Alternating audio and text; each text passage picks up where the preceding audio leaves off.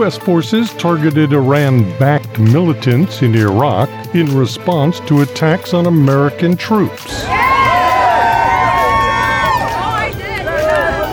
The second primary election in the U.S. presidential election has taken place in the U.S. state of New Hampshire. And the Oscar nominations have been announced. Who got the nod? And who got snubbed? And now for our final category. With the Oscar nominations revealed, some big names failed to make the cut. Hi, Barbie! Hi, Ken! Today is Wednesday, January 24th. And this is VOA's International Edition.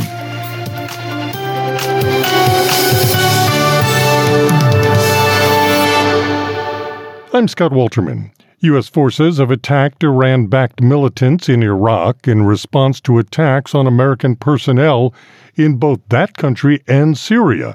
Here's VOA's Rick Pantaleo. According to VOA Pentagon correspondent Carla Babb, the strike came shortly after Iranian-backed militants attacked Ain al-Assad air base in western Iraq with one-way attack drones. The base was also targeted on Saturday by a barrage of ballistic missiles launched from inside Iraq. While most of the missiles were shot down, Pentagon Press Secretary Major General Pat Ryder said those that landed on base caused traumatic brain injuries in 4 U.S. personnel. Rick Pantaleo, VOA News. These attacks and counterattacks are all related to the Israel-Hamas war.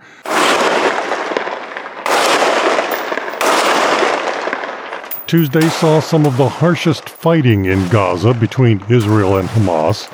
24 Israeli soldiers were killed in Gaza, the biggest death toll in a single day since the war began. Also on Tuesday, Palestinians said they saw the most intense bombardment of southern Gaza since the conflict began as well. The details in this report now from Reuters correspondent Lauren Anthony. The deaths were announced as Israel said its forces had encircled southern Gaza's main city, Khan Yunis, in a major ground assault, trapping Palestinians trying to flee. An Israeli military spokesman said the soldiers died on Monday when 2 buildings they had mined for demolition exploded after Hamas militants fired at a nearby tank. Earlier, 3 soldiers were reported killed in a separate attack in southern Gaza. As mourners attended the funeral of one of the slain servicemen, Israeli Prime Minister Benjamin Netanyahu vowed that Israel would not stop fighting in Gaza until it achieved, quote, absolute victory. In Jerusalem, some Israelis spoke of the military losses as a necessary sacrifice. Well, that's horrible. That's horrendous. It's terrible. It's our sons, it's our brothers. It's terrible. But we got to do what we got to do so that October 7th doesn't happen again. Israel says it's attacking remaining Hamas strongholds in Gaza and trying to clear areas near the border. Gaza's health authorities say at least 195 Palestinians were killed in the previous 24 hours, adding to an overall death toll of more than 25,000. They fear thousands more may be lost in the rubble. Gazans say Israeli forces have blockaded and stormed hospitals, leaving the wounded and dead beyond the reach of rescuers. What happened was that we went to check on our homes and our area in Khan Yunis, when we found the martyrs scattered around, may God help them. Seeing them gives one chills. No matter how hard it was, we would have brought them, even if there was an aircraft above us wanting to target us. Although the war still has overwhelming public support in Israel, discontent is emerging over Netanyahu's strategy, the total annihilation of Hamas, but with only vague discussion of what should follow. Hamas has controlled Gaza since 2007 and refuses to recognize Israel. Netanyahu has vowed never to allow an independent Palestinian state, which runs counter to the decades-old Middle East policy of Israel's main ally, Washington. The conflict has been accompanied by unrest elsewhere in the Middle East, including in Lebanon, Iraq, Syria, Yemen, and the Red Sea. Reuters correspondent Lauren Anthony. As we heard in that report, Netanyahu has rejected a two-state solution. At the United Nations, Secretary General Antonio Guterres told the Security Council that Any refusal to accept the two-state solution by any party must be firmly rejected. Last week's clear and repeated rejection of the two-state solution at the highest level of the Israeli government is unacceptable. And this was despite the strongest appeals from even the friends of Israel, including those sitting around this table. This refusal and the denial of the right to statehood to the Palestinian people would indefinitely prolong a conflict that has become a major threat to global peace and security. It would exacerbate polarization and embolden extremists everywhere. The right of the Palestinian people to build their own fully independent state must be recognized by all. And any refusal to accept the two-state solution by any party must be firmly rejected. Guterres addressing a high-level meeting of the Council on Gaza.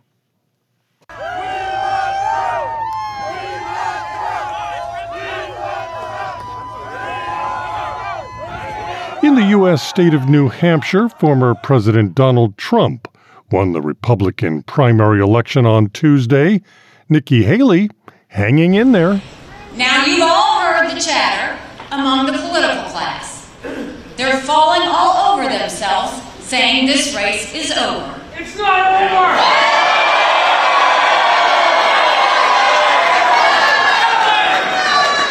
Well, I have news for all of them. New Hampshire is first in the nation. It is not the last in the nation. At the time of our deadline, the final vote tally was not in.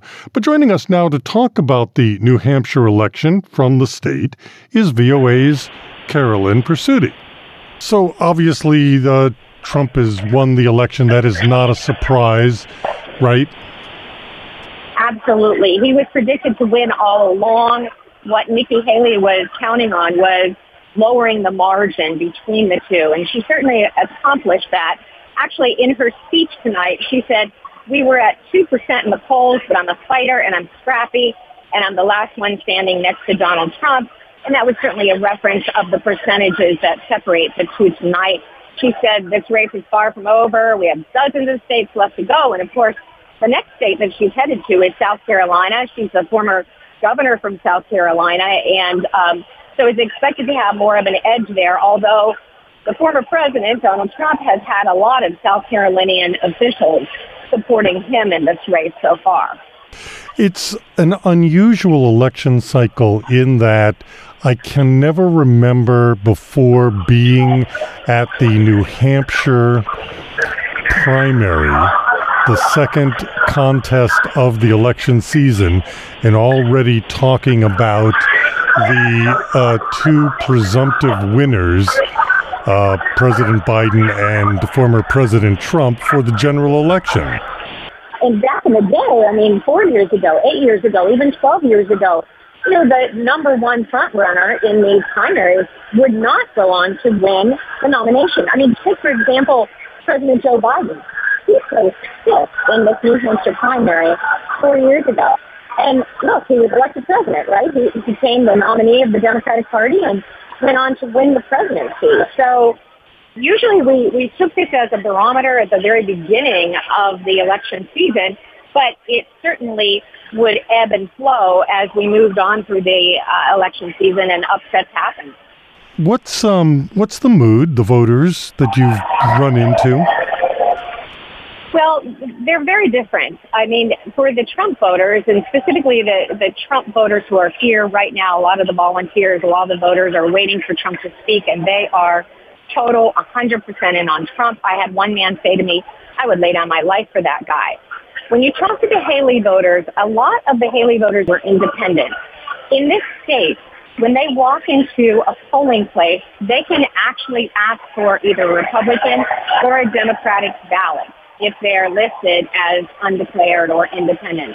So a lot of those independents that I spoke to in the Nikki Haley line waiting for their rallies would tell me that they came to hear her to decide if they want to vote for her. Some had already decided they were going to vote for her, even though they were independent. And she certainly was counting on those independents to narrow the gap between her and the former president. VOA's Carolyn Presidio reporting from New Hampshire. We're following these other stories from around the world. North Korea fired multiple cruise missiles around 7 a.m. on Wednesday. South Korea's Joint Chiefs of Staff said the missiles were fired into the water off the western coast. 2 U.S. lawmakers arrived in Taipei on Wednesday in a show of support after the presidential election. It is the second visit by U.S. officials this month.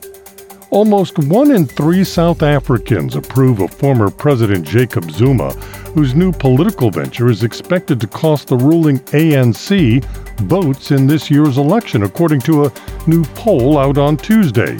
South Africa will hold its general elections later this year in what's expected to be the most competitive vote since the advent of democracy in 1994. U.S. Secretary of State Anthony Blinken visited the Sub-Regional Rice Research Institute in Abidjan on Tuesday with the president of the African Development Bank. A couple of years ago, as we faced an almost perfect storm of crises that were having a huge effect on food security around the world, the combination of climate change, of COVID, and then conflict, including Russia's aggression against Ukraine, we were seeing the devastating impact that was having. And of course, when you got that kind of crisis, you want to jump in and do everything you possibly can on an emergency basis to help people. And that's exactly what the United States did, providing billions of dollars in additional assistance to countries in need. We're by far the number one donor to the World Food Program. We are honored as well to be one of the closest partners to the African Development Bank.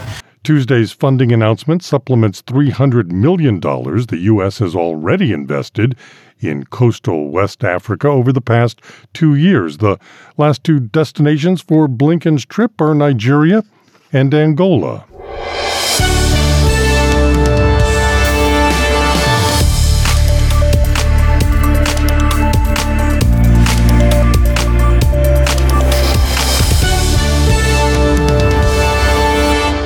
VOA's International Edition continues. I'm Scott Walterman.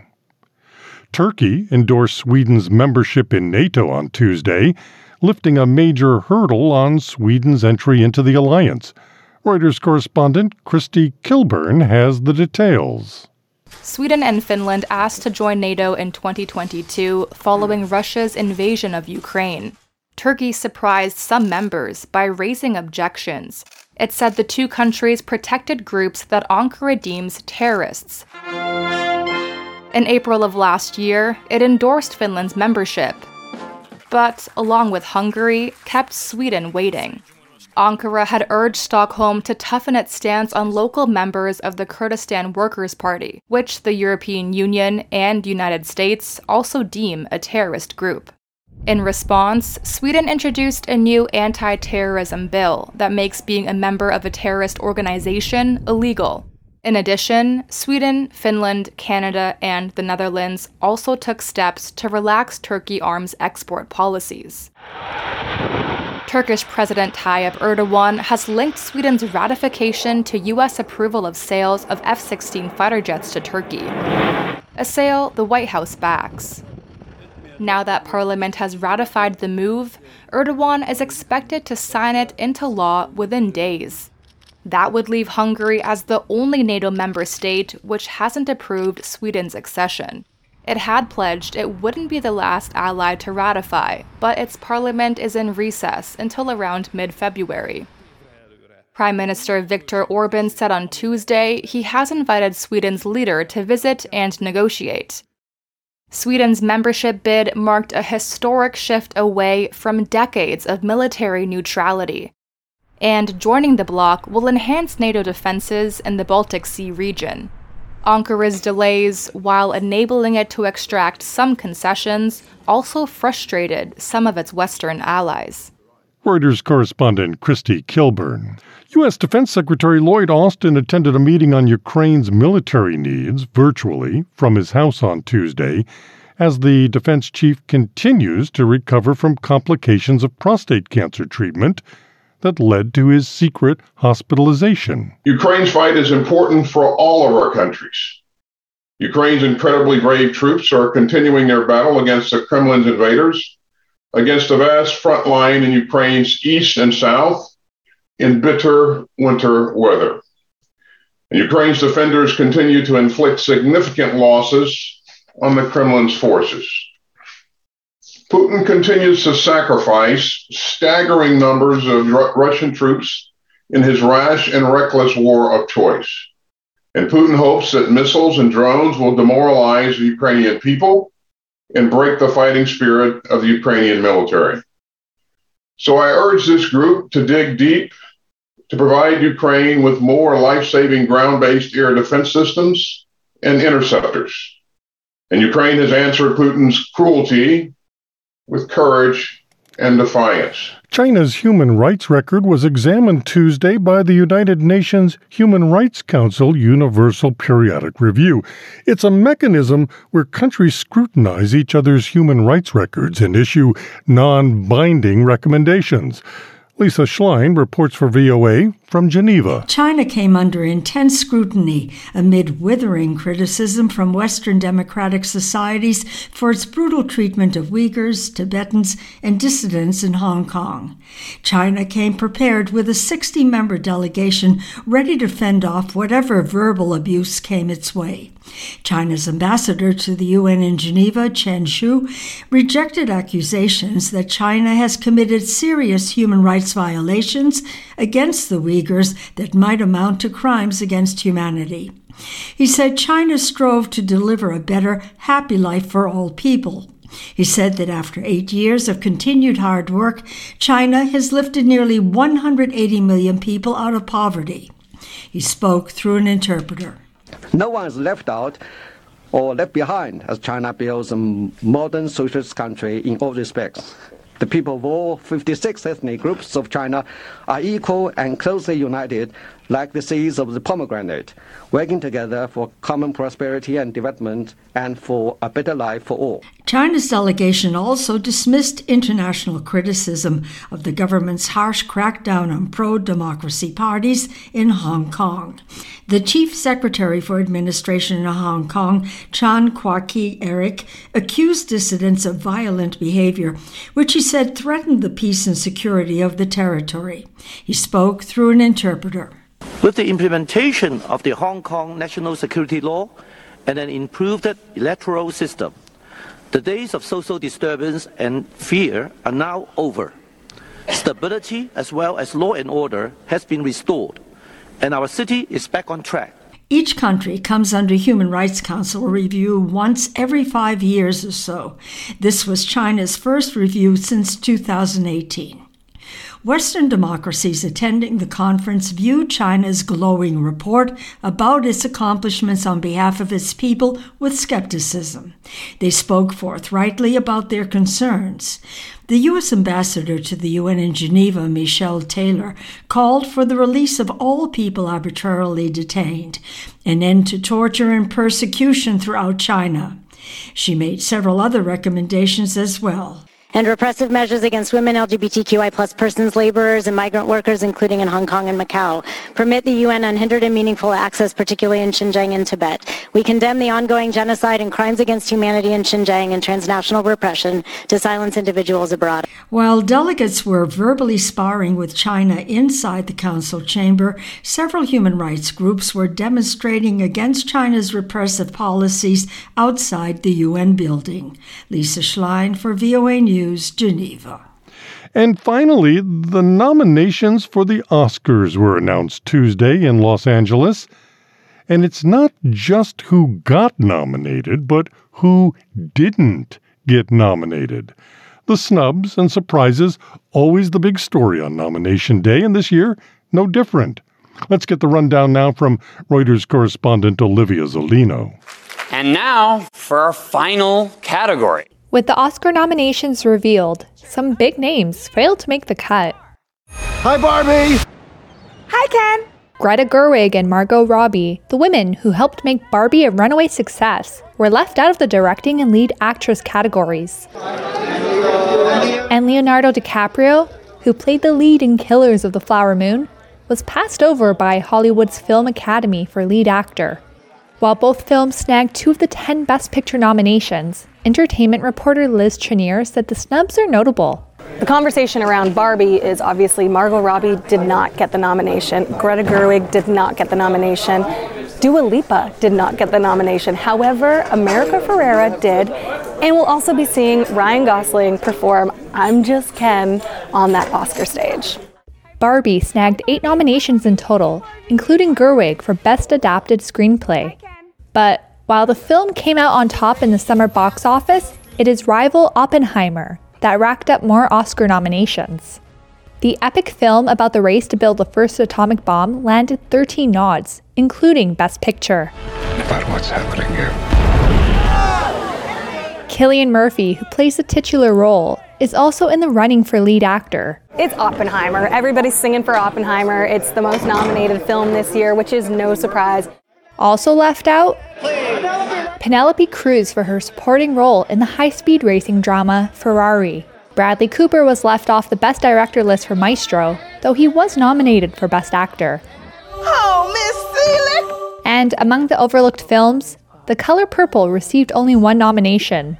The winners are chosen by the roughly 11,000 actors, producers, directors, and film craftspeople who make up the Academy of Motion Picture Arts and Sciences.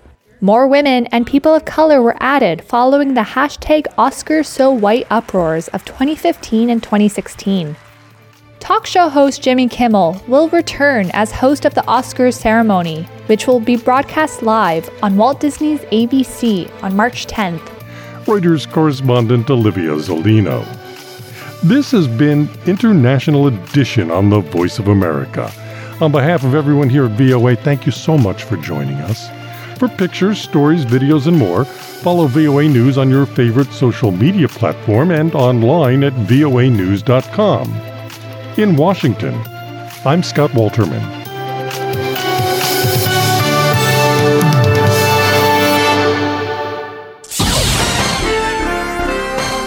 Next, an editorial reflecting the views of the United States government. The United States is deeply concerned by reports of a recent crackdown by the government of Kyrgyzstan against independent media outlets and journalists.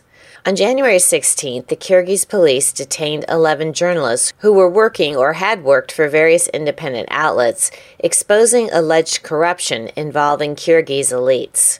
On January 15th, police in the capital Bishkek raided the newsroom of the independent outlet 24.kg and briefly detained and interrogated its director and 2 top editors.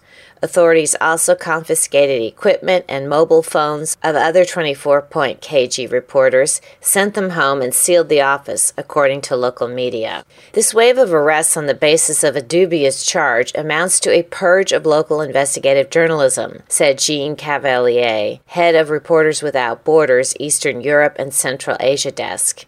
Investigating corruption is not a crime, and police should not be used as a tool of intimidation, she added. Kyrgyzstan's Interior Ministry claimed the arrests were over material calling for mass riots on the social media pages of the outlets of 88 Desi and Temirov Live.